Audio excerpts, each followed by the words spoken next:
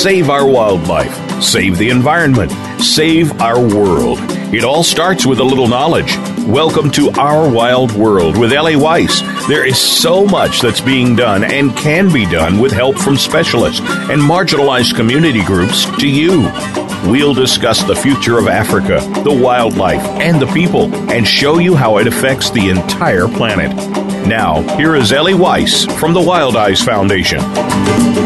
And good morning and welcome to Our Wild World. As you know, lately, my guests and I have been discussing the critical points we are facing as to our human decision-making processes toward our future, and what the path these decisions and processes has looked like, and where they're getting us. The question we ask today is, what will it take us, people, to get on a path toward regeneration and renewal? What has our Western model of business as usual? What is it doing to our natural world and our children? What will it take for us to wake to the alarm bells that are ringing and find a way toward a balance sheet that includes our natural communities as a part and parcel of the overall community of life? Today, my guests are parents, poets, writers, and wildlife filmmakers and photographers, Cyril, Christo, and Marie Wilkinson, and also authors of several books and articles and that advocate for shifts in our behavior and activities on Earth through their current film, Walking Thunder. Their most latest article, written by Cyril in the Northampton Star, Twisted Balance Sheet, asks these very questions, which we'll explore today. Welcome, Cyril and Marie. It's good to have you back. Thank you. Hi. Thank you, Ellie. This is Marie. Wonderful show. I love the depth and breadth of your topics. Well, thank you very much. Absolutely vital in this day and age. Thank you. Well, it's important, and it's a venue to get the word out there, but what makes it happen is people like you.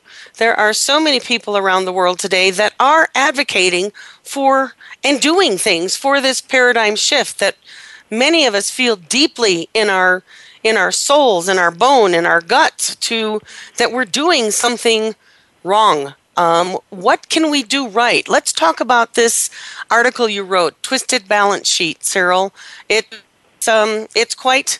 It puts it right out there in black and white. If you want to read from it, I have it here in front of me. But let's talk about. You're passionate about this. Let's talk about it. Are you there? Well, I think when you have a little boy who's taking in the marvel of the world and its challenges, everything becomes magnified at many-fold levels because he's well, that's the future. For sure. Let's talk a little bit. You have a son, a beautiful son, Lysander. You've done a short film called Lysander's Song. You are incredible photographers. Marie, I've seen you work when we were at the Crush, and you've been documenting elephants and wildlife for many years, I'd say decades now. What are some of the changes that you're seeing because of your son, who's been participating with you on several of these journeys? Why has this suddenly become such a critical action for you personally? Well, I think, we started our journey of what you might call looking at Africa, but really looking at places and people. We really started looking at people, and then that evolved into wildlife. With our son, the thinking changed as we watched, particularly as we were traveling. There's another connection that one has with the people in the various places we visit. And there is this great love of their land, of their place, of culture, and of life that was constantly being shared and reinforced. And we learned so much more about the subtleties as well as universalities of humankind as we've walked across this planet with a young child. Well, tell us a little about some of these to give us some counterpoint, some of the other cultures and some of the other people that you've been working with. I don't want to say exploring, because once you worked with other cultures and been with these people, it's very present how different their lifestyles are compared to us here in the West, which is what Cyril's article focuses on. So tell us a little bit about these different cultures and some of the travels and taking a young child with you. Well, Lysander's been traveling to East Africa and Southern Africa with us since he was 11 months old, I think. That's a challenge right there. Yes. So he has spent a fair amount of time with Maasai people in both with guides and drivers, but also in villages. He's spent time with Samburu people. Both of these tribes are in Kenya. They're both related. They're both cattle tribes. And they both have very strong connection to the places where they live, and what needs to be done in order for them to survive and their cattle to survive. He spent time with a particular Waliangulu elephant hunter, whom he's met now on 3 occasions, I believe, who talks about the what's going on with the elephants and how they traditionally hunted the elephants, but what the controls were, how one needed to pray, how one needed to revere the animal, how these animals are our brothers and sisters. He spent time with the San Bushmen in South Africa. Namibia or Botswana or South Africa? In South Africa. Botswana, not so much. We were far up in the north when he was in Botswana, and saw how people could live with a digging stick and a bow and arrow, and he's very keen on the bow and arrow at the moment.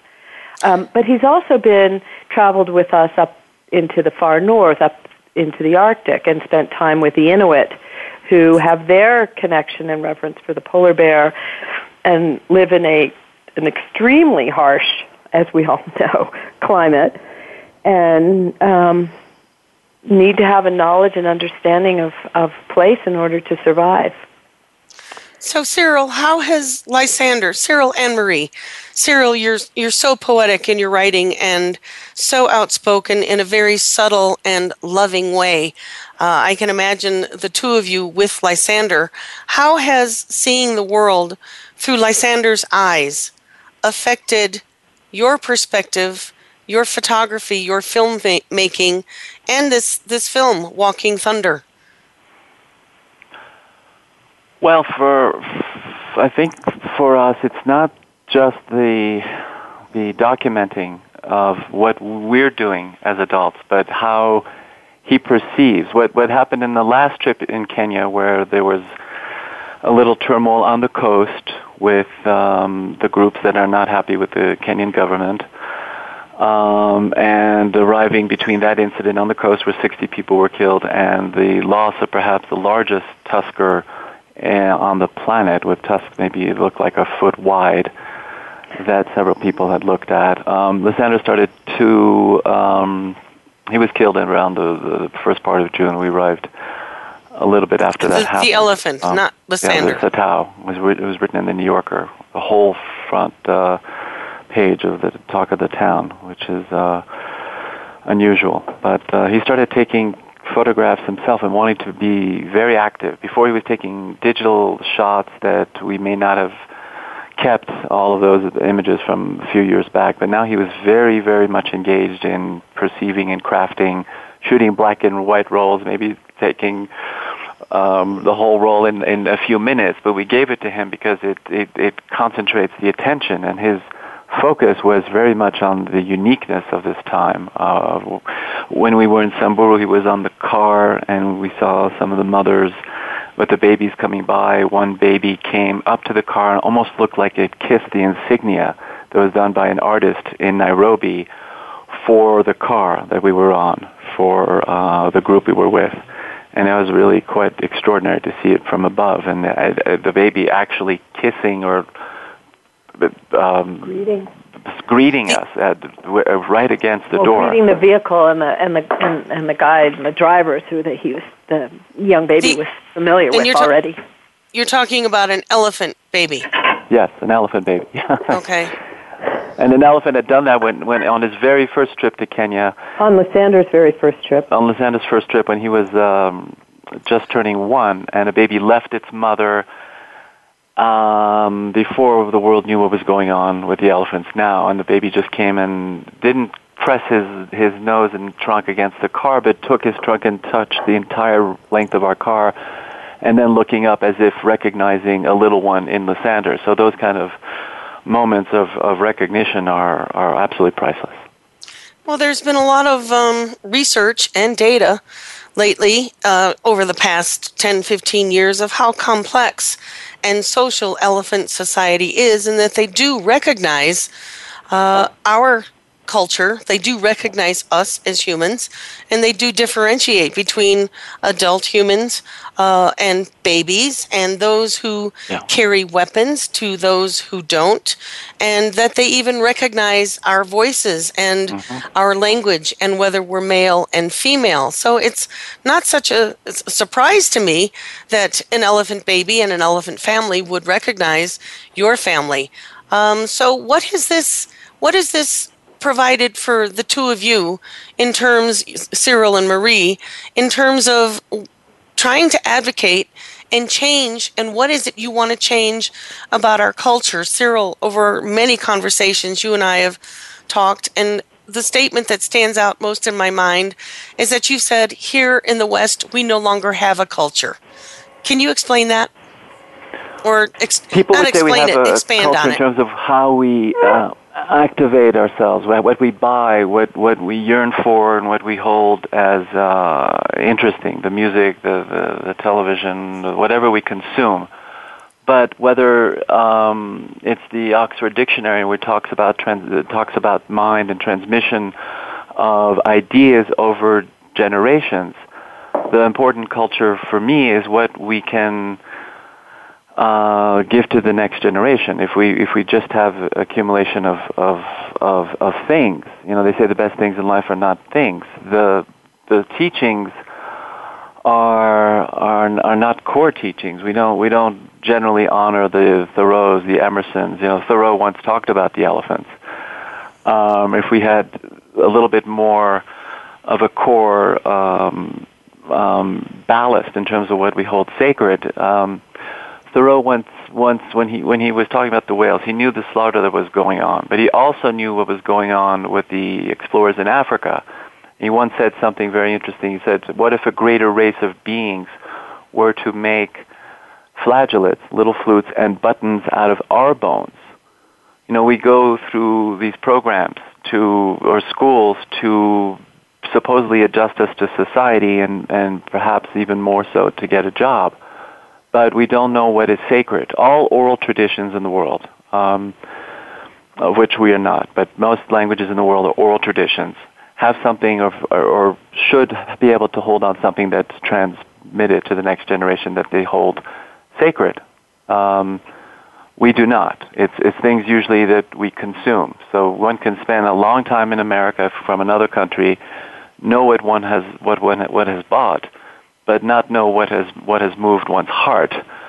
And I think that's what I ended the article in terms of a very funny but silly little linguistic play that the word heart is composed of the word earth or back or the other way around. In another piece I was looking at, an extraordinary writer, perhaps the most eloquent writer I think on nature in terms of our place in the universe, in terms of how we related to the organic world, was Lauren Isley. Absolutely. No one really remembers him today. Certainly not most people in school. Most adults, they'll have a hard time even knowing the E.O. Wilsons and Diane Fosse's of our time, or Paul Watson. But in his extraordinary book, The Invisible Pyramid, he was looking at the rocket age. He had a paragraph I could share. What was interesting is that about a month and a half ago, or 2 months ago, when we saw the supermoon coming out of the ocean, Lysander enjoyed it and was amazed by the beauty of it and everything that he sees in the natural world. So he's responding to it. He's speaking out. He said something very interesting. He said, we've landed on the moon but we haven't landed on Earth yet. Huh. That's a pretty astonishing statement for a 10-year-old to make. No, he said that when he was 8. Oh, even more so. Let's make it more astonishing. Say that again, Marie? I said, let's make it more astonishing. it's because it's not, again, the mental. It's that we've been so obviously separated with all these layers that all the people from Lewis Mumford to, I was reading Jerry Mander, who wrote 4 Arguments for the Elimination of Television, which may seem extreme, but he looks at it in terms of the industrial complex and what we're given, the very few programs that really move the soul, and maybe we should only have 5 channels of significance on that particular console. But Lauren Isley said something very interesting. He said, today man's mounting numbers and his technological power to pollute his environment reveal a single demanding necessity, the necessity for him consciously to re-enter and preserve for his own safety the old first world from which he originally emerged. His second world, drawn from his own brain, has brought him far, but it cannot take him out of nature, nor can he live by escaping into his second world alone, the digital, the consoles, the Facebook, everything that's very seductive now. He must incorporate from the wisdom of the axial thinkers. He's talking about Lao Tzu, Confucius, the Christ, the Buddha especially. An ethic not alone directed towards his fellows, but extended to the living world around him. He must make by way... So that's a very, very special thought, as all of his thinking is. It is. And, I will interject here for a second. It was Cyril who introduced me to Lauren Isley, and I cannot stop reading him now. I'm currently reading his immense journey, which we'll come back to right after the break and draw some comparisons between what Lauren Isley wrote in the 1950s to E.O. Wilson, to Rachel Carson. But right now, we're going to head to a break, so stick with me. I'm speaking with Cyril Christo and Marie Wilkinson, and we'll be right back.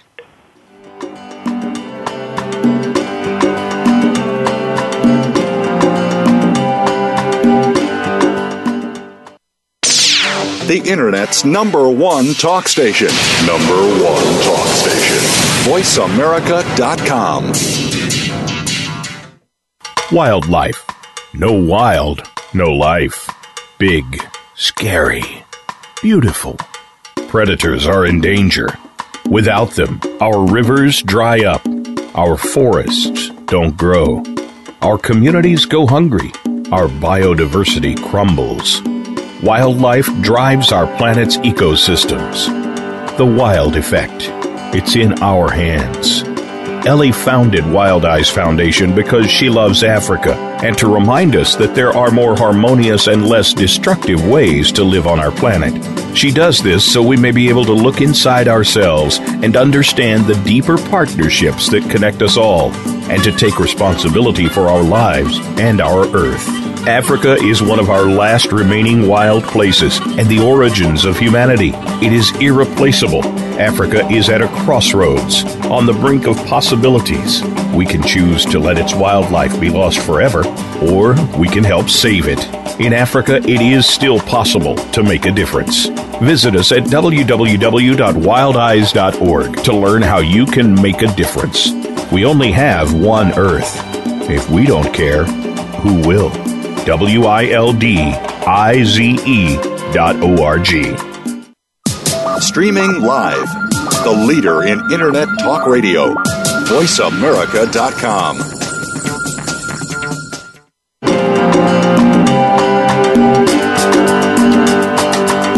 You're listening to Ellie Weiss and Our Wild World.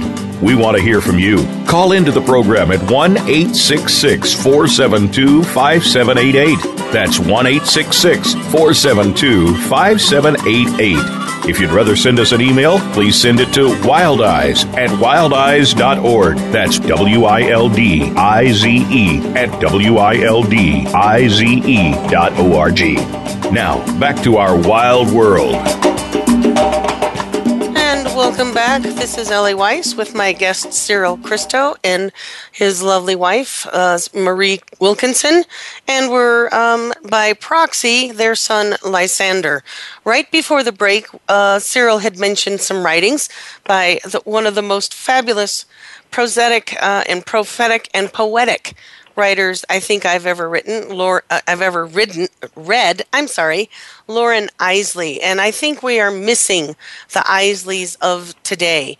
In his book, The Immense Journey, he referred to something Cyril had said just before the break, that he was on a backcountry trip and he'd gone down to dig for a fossil, and as he was digging he'd gone into a crevasse. And as he was digging out this fossil, he sees the fossil's eye looking up at him, gazing up at him with its empty eye sockets. And that prompted Lauren Isley to look up through the crack in the earth from which he'd descended and up to the sky and ponder what being would in the future be digging out his bones that he would never meet, just as the fossil he was digging out had never met him. So I would strongly suggest our listeners to pick up and read Lauren Isley. He's probably one of the few scientists, naturalists, and most amazing writers that we've ever had on Earth. So, Cyril and Marie, I understand this is the kind of background, the kind of life that you're raising your son in. He sounds unique and hopefully not to be singularly unique. But, Cyril, you've talked a lot about this loss of culture in our Western world, that the business mind of bigger and better has prevailed. How will we go about, and you as a family, and the travels, and you as a family share with us and our listeners and the rest of humanity, how will we go about reducing this Western mindset and regaining our culture? What do you think it's going to take? That's the eternal question. Well, of course it is, but that's our discussion today. I know you're doing the books that you can and the films that you can. The Hopi, in an article, it was called the Tipping Point. It was, I think, the one after we started looking at the Hopis who sang to their corn. It wasn't just a question of getting a seed in the ground. They took care of it as if it were sacred, because it is. I think we have to understand, because nature is telling us now that we're not the chosen species. It was Romain Gary who wrote The Roots of Heaven about Morel, who wanted to save the elephants back in the 50s, who knew my grandfather, who said we're not singular among nature's species in terms of being specially endowed. There are no really chosen people. There are no chosen species. And obviously nature is reacting. It's our ability to understand how nature is reacting. And when we were on the trip to the Arctic, one climate scientist was putting monitors. He was from Brazil, from the top of the Arctic shield, where there's no ice right now. That's why the 35,000 walruses stranded in the North Slope of Alaska. One of the most powerful images many people probably might not have seen now, but it's extraordinary. All the way down to the tip of South America, looking at weather changes or temperature gradients. And he said we just have to be very, very sure that the temperature does not get out of control. The Guardian paper, which looks at the world through the British Empire's eyes, are extraordinary, telling us what's going on everywhere. The New York Times, that I've had fisticuffs with, who don't have closed their environmental desk, don't necessarily report what's going on. We have it within our means if the business-minded sector, today a Frenchman won the Nobel Prize for Economics, but is it isolated in its own abstract world? Is it technicalese or economicese? That has very little to do with our daily lives. It's almost like a clique, a cabal. We understand this is going on. I mean, you and I speak endlessly about these issues, and my other guests on this program, we speak about these issues. But it is the $64 million question, the eternal question. But this is the point. How are we going to get our children out of this system to begin to question, to get their parents to begin to question. You had mentioned that there was the climate march in New York, and it wasn't written up in the New York Times or the Wall Street Journal. Recently, it was the Global March for Elephants on October 4th. Every country on the face of the planet marched for elephants, but it was only a few cities in the U.S. that participated. So what is it about us? What is it that we understand what we're losing, but what we're trying to get is how can we help people reconnect? And I know you have some incredible thoughts on this. I'd like to speak to this on a really simple and really basic level. We need to feel comfortable enough to and calm enough to admire our surroundings, where we live. And while these issues are enormous,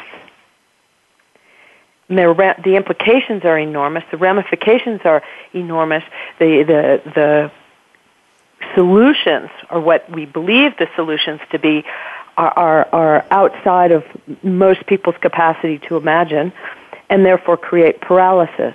What we need to be able to do is see the ants walking down our path, notice the squirrels, notice the birds, pay attention to the place where we live. We need to be able to connect back with what plants bloom when, when they die, when these birds come, when they haven't come.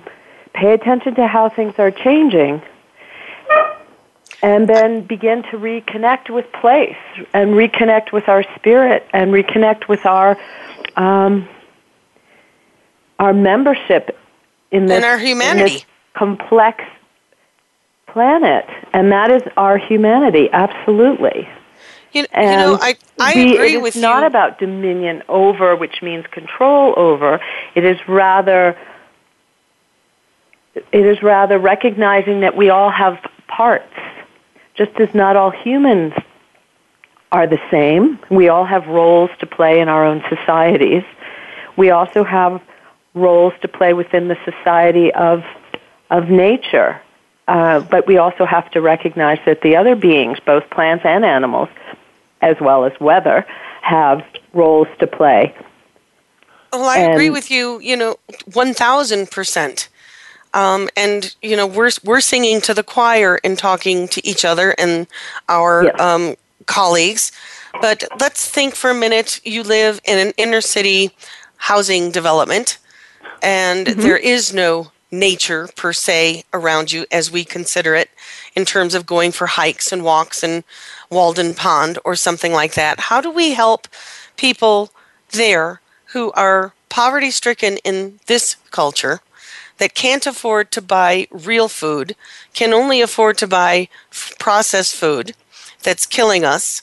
How do we help them reconnect? How do we reach those children in a school system that's failing us and connect not only the children but the adults of the inner city urbanized world that very rarely gets a chance to step outside into nature? That's a very good question, and I think one of the keys is connecting with the adults, the teachers, because we can't underestimate the number of teachers who actually haven't experienced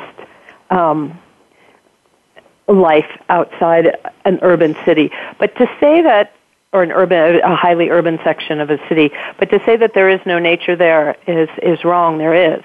There are green. There may not be planned green spaces. Often there are, but there's grass that comes up through the crack in the sidewalk. There are birds that come through. There are pigeons. But I don't know. I had a exercise in second grade where we had to plant seeds and watch them grow, and I think we planted them in plastic cups and watched them germinate, watched the root system start to grow, and then the leaves come up. And then there was a discussion about plants that sometimes didn't grow, and then we'd talk about whether maybe you didn't really like lima beans, and maybe that's why it didn't grow. Why don't you try a pea? But there are little opportunities to look at the wonders of the larger system. Even and then I want to go back to the when I talk about the human, our role in nature vis-a-vis the roles of other plants and animals. Obviously, there are colonies where one species dominates over everything else, but within that species, there's a recognition of the different roles and different types that people play. And if we can start to recognize those, I mean, it goes back to Aesop's fables or a lot of the childhood stories where animals take on aspects of the human character. Yeah, and Ellie, we have very major prophets still among us, even if not all of them are alive. Thomas Berry recommended an ecological education. It would behoove the teachers to, even if you're in the inner city, to write reports, to have a connection with. We saw a peregrine falcon, a red-tailed hawk, catch a rat right in front of us when we were in New York last year for a wildlife film festival just a few feet from our hotel room, but we had never seen that before. People could look at maps and stories of what was happening 100 years ago, see what trees are what they're doing, writing a report on the black bear cub that was found in Central Park. That's a whole history there that could be a children's book. A mandatory course. I had to take a mandatory year of literature in college where a lot of kids today do not do that, and it affected me in a way that I realized this is imagination at work. This is metaphor. This is who we are, because we need to know our story. If we got back to some aspect, as Joseph Campbell says, of who we are, what we're really here for is to respect the world in the best of human terms, because we're the only ones who use language, I think, the way we do. It's one of the only really interesting things, because it's without it we cease to be human.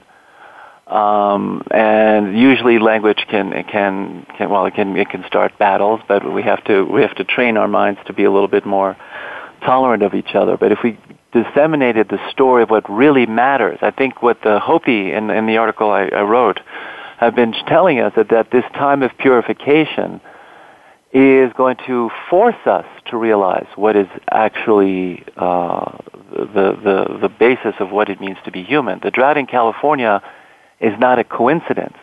What's happening with the bees, which in terms of the planet are as important as the elephants and the whales, is an enormous message. And we have to have the teachers in the schools and the parents care for something beyond what is he going to do when he gets out of school, what job is he going to get, how is the thinking now, how is the sentient skin of the world affecting us.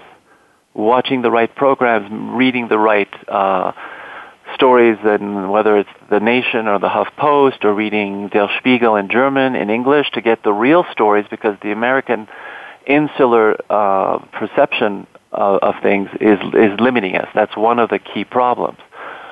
So we have to look beyond. Take the time to look beyond and be curious. The main thing one needs to do, besides taking care of one's body, is to be curious and look outwards. Somebody once said, well, we can't all go to Africa. And I completely understand. One cannot even sometimes go just to Mexico. It's expensive. Or to Central Park. We have to struggle for it. We have to fight, sell our photographs. But once outside of New York, late summer, early fall, outside of New York, we happened to see over 2,000 cormorants fly over our head. That was epiphanic. Lauren Isley would have gone nuts over that. Things happen all the time that are mesmerizing, like the black bear cub in Central Park, the poor thing. But how did it get there? Well, and what it means? You bring up an important point, Cyril, in that, you just said Lauren Isley would have gone, nuts over watching those birds fly overhead. Where do you think our Lauren Isleys of today are? Well, we got that answer from one of the key editors at Yale, because they used one of our photos of two bulls sparring with Gay Bradshaw's very special book, Elephants on the Edge, What Animals Have to Teach Us About Humanity. I can pretty much guarantee there is no one like Isley. His poetic depth charge of conscience is second to none. But there are other people. Gretel Ehrlich has written about her time in Greenland, 7 seasons in Greenland. There are writers from the West. There are people who are trying, like Tempest Williams. Several are women, Vandana Shiva, showing us what's going on in India. None have the poetic force of Isley, who is the Henry David Thoreau of the 20th century. He's been compared to. They have a lot in common and make a great dissertation. But let's just bring it back to even. We have to hold on to that. I'm sorry to interject, but let's just bring it back to someone who's in our recent history. Aldo Leopold, let's call it the father of modern naturalism, and the whole concept of stewardship. Maybe this is what we're missing today, is this concept of stewardship as we watch television and get our nature through TV and feel that when we go out in nature, everything should be happening and there should be danger and risk around every corner. And that what I hear you saying is that when we step into nature, there is some peace and some quiet, and that we need to reconnect with that peace and that quiet. And Marie, you had said calm, to find that calm place in our mind, to be able to reconnect, step away from this business model we have going that is killing us and going out through the rest of the world and killing it as the best and the brightest of what the world has to offer. We have 2 minutes until the break. What do you have to say? The Maasai don't have a word for nature. They call it the beauty of God. So even in the cities that are taking a lot of resources from the rest of the world, the cities are changing now in terms of energy use, and the cities here, Bloomberg has started to think of different initiatives, but we have to be able to find a place where we can find that beauty and actually be stewards. Having a child isn't something you do automatically. People shouldn't have children as if they were just trophies, no matter how many they have, because they are like walking little planets, and that's how we have to behave, not take them for granted. I think that's one of the key callings. There are other people who decide not to have children for whatever because they think the situation is a little bit challenging. But if we had a completely mandatory course, which is as important as is part of science, but it's not just history, it's not just literature, it's how we have evolved over time. It's what Thomas Berry was recommending. He's no longer with us. I need to interrupt you, Cyril. I'm sorry. We have to run to a break, but you said a wonderful thing there. Each child is a little planet. So we're going to pick up after the break and talk about what we can do with our little planets. So stick with us, and we'll be right back.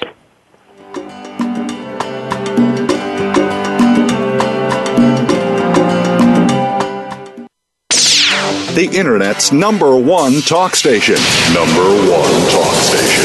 VoiceAmerica.com. Wildlife. No wild, no life.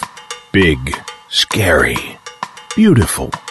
Predators are in danger. Without them, our rivers dry up.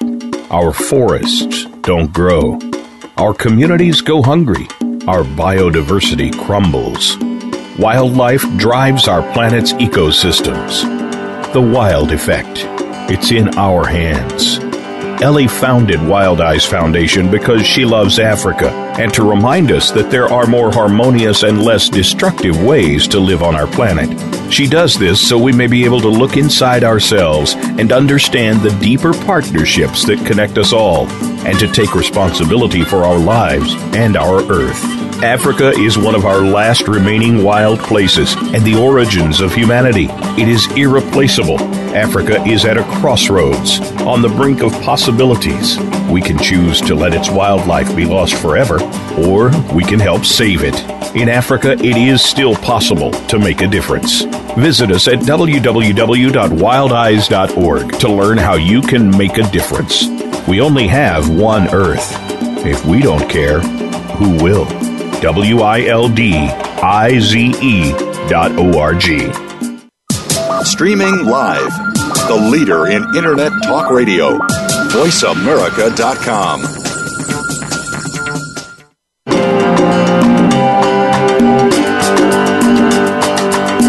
You're listening to Ellie Weiss and Our Wild World. We want to hear from you. Call into the program at 1-866-472-5788. That's 1-866-472-5788. If you'd rather send us an email, please send it to wildeyes@wildeyes.org. That's WILDIZE at WILDIZE.org. Now, back to our wild world. And welcome back with my guests Marie Wilkinson and Cyril Christo.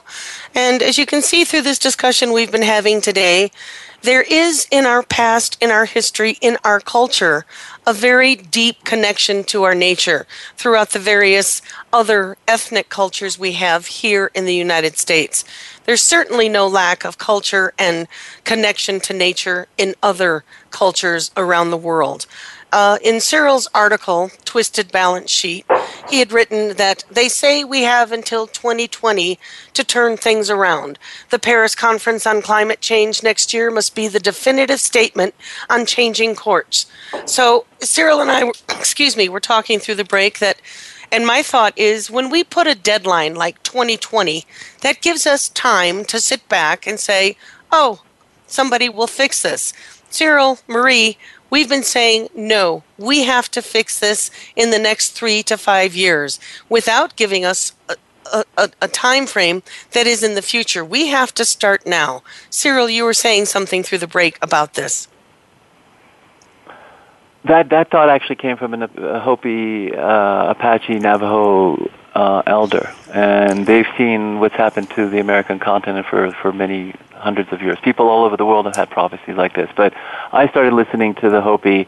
That's why I think one of the reasons we're still here in New Mexico is because they have a connection to the earth, and we've been looking around that to Aboriginal people in Australia, to what the Tibetans were doing, and ending up with the Bushmen as the oldest continuous group on earth. All of them are saying the same thing. The Hopi have it codified in a way as an oral tradition. All the native people in North America understand the Hopi have been saying something unique.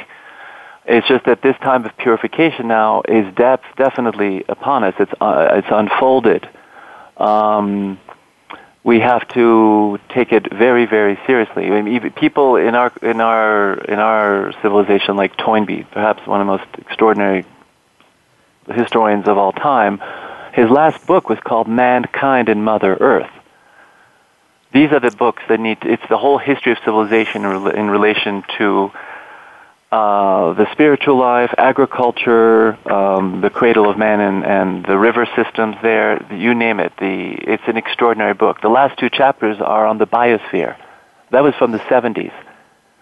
We have no disagreement that our literature is filled with information, books, poetry, you name it, Nobel Prize winners that are all telling us that we have to reconnect.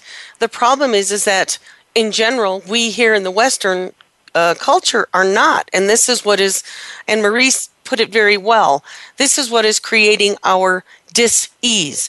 Humans have a deep psychological need for wildness and nature and wildlife. We love seeing it.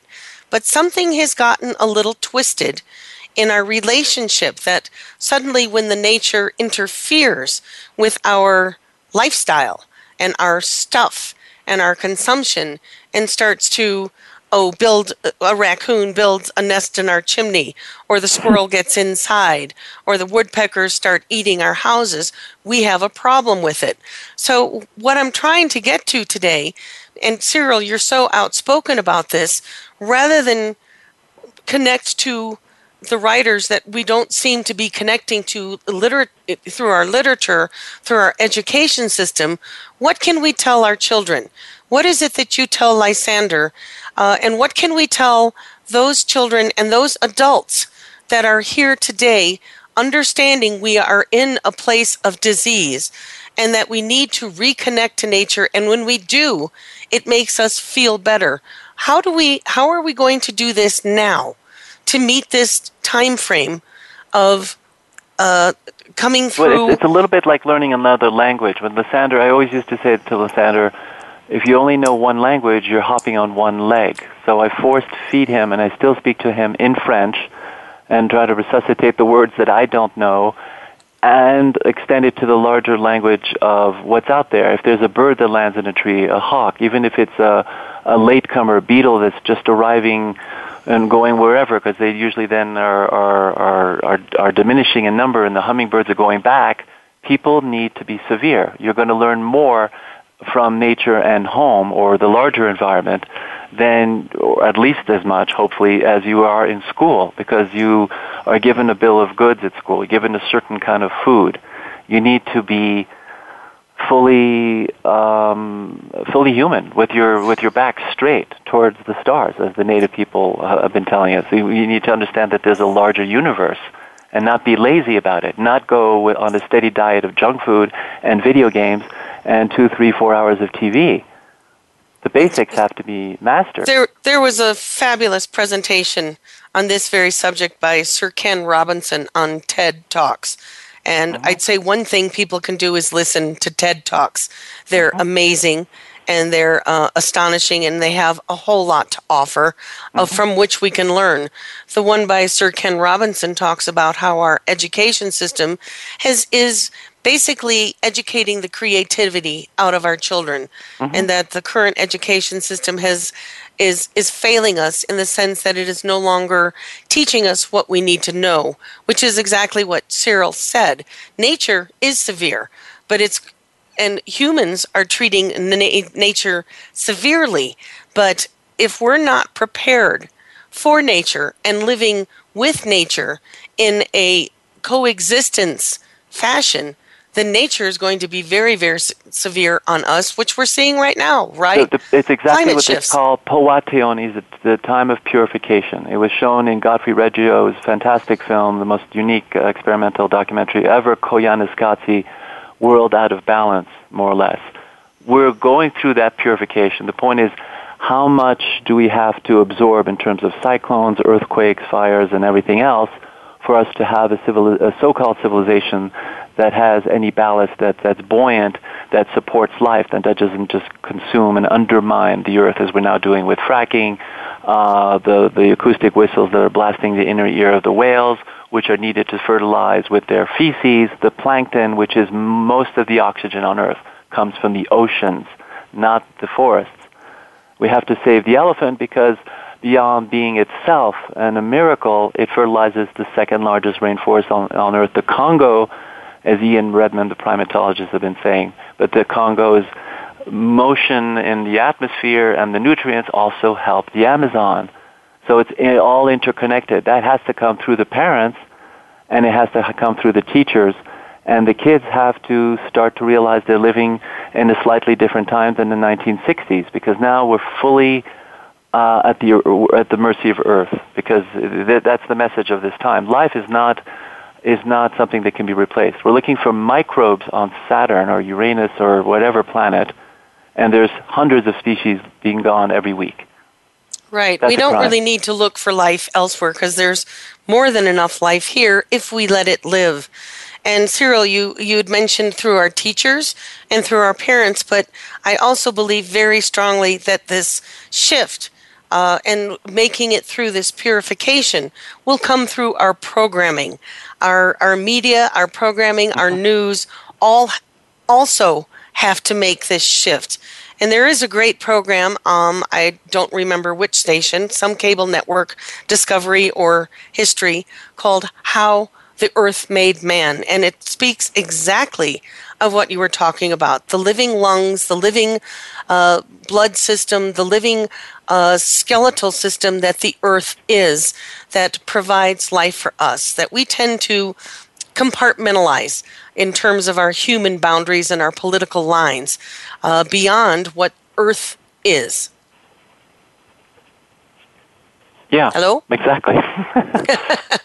So education is mostly what's gotten from the intuitions and the imagination, and then we're digesting a bill of goods in school, which may or may not be useful for earning a living, but we're going to be challenged by even what the school system is telling us because it's behind the times. And the United States in itself as a country, as an empire of sorts, is behind the times. So it's going to take a lot of work. I would rephrase that. We're not going to be affected and challenged. We are already affected and challenged. That's why we've gotten to this point. Yes?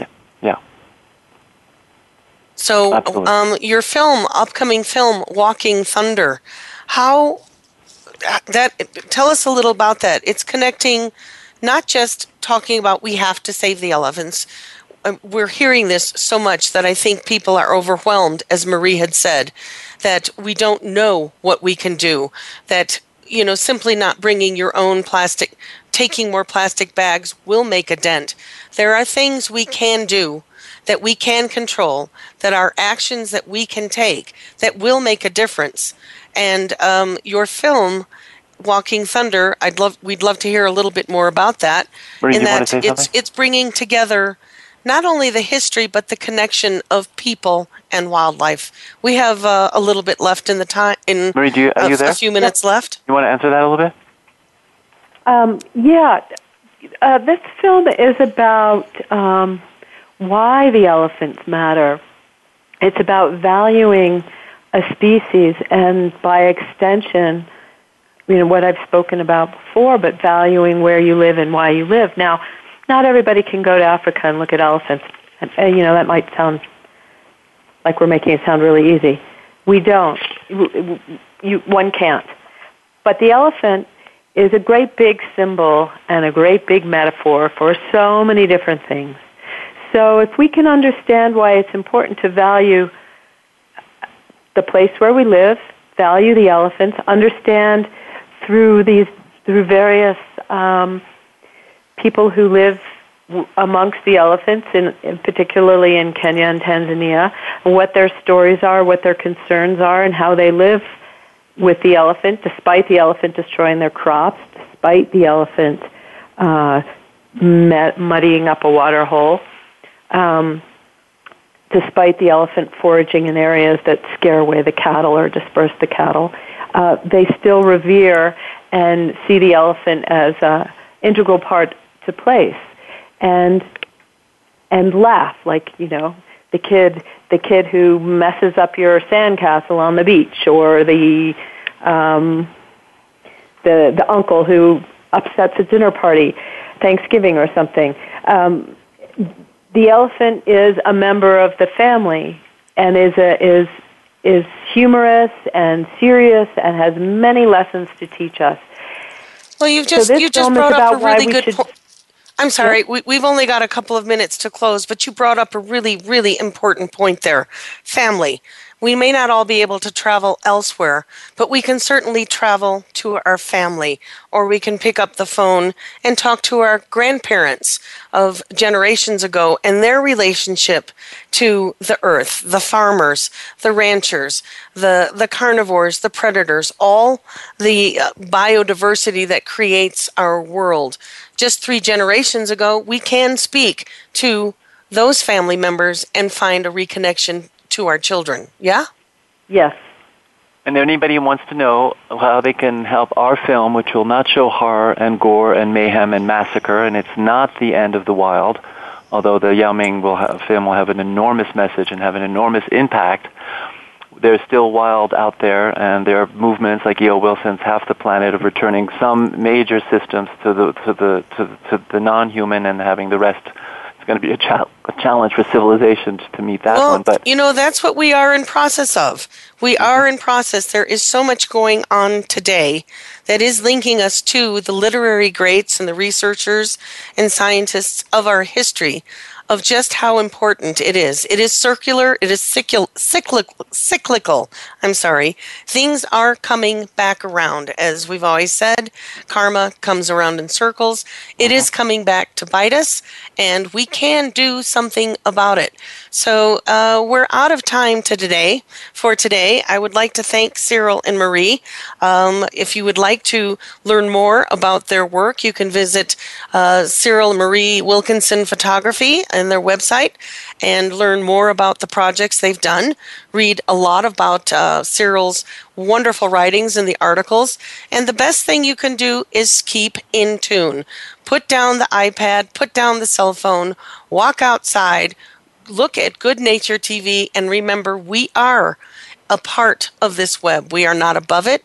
We are not any more sacred than any other form of life on Earth. And with us and without us, we can make this change happen. We are the shift. We are the people who will make a difference. So thank you, Cyril and Marie. I appreciate your time today. Thank you. Thank you, Ellie. Thank you so much for all you do. And thank you, and I look forward to speaking with you further. And until next time, this is Our Wild World. I'm Ellie Weiss, and go see some nature. Thank you. Thank you, Ellie. Wonderfully done. Stimulating talk. It gets those synapses in the brain firing really fast. All the time. The number one Internet talk station where your opinion counts. VoiceAmerica.com. Thank you again for joining us this week. Be sure to tune in next Monday at 11 a.m. Eastern Time, 8 a.m. Pacific Time for another edition of Our Wild World with your host, Ellie Weiss, on the Voice America Variety Channel. Think about living with wildlife during the coming week and what you can do right now.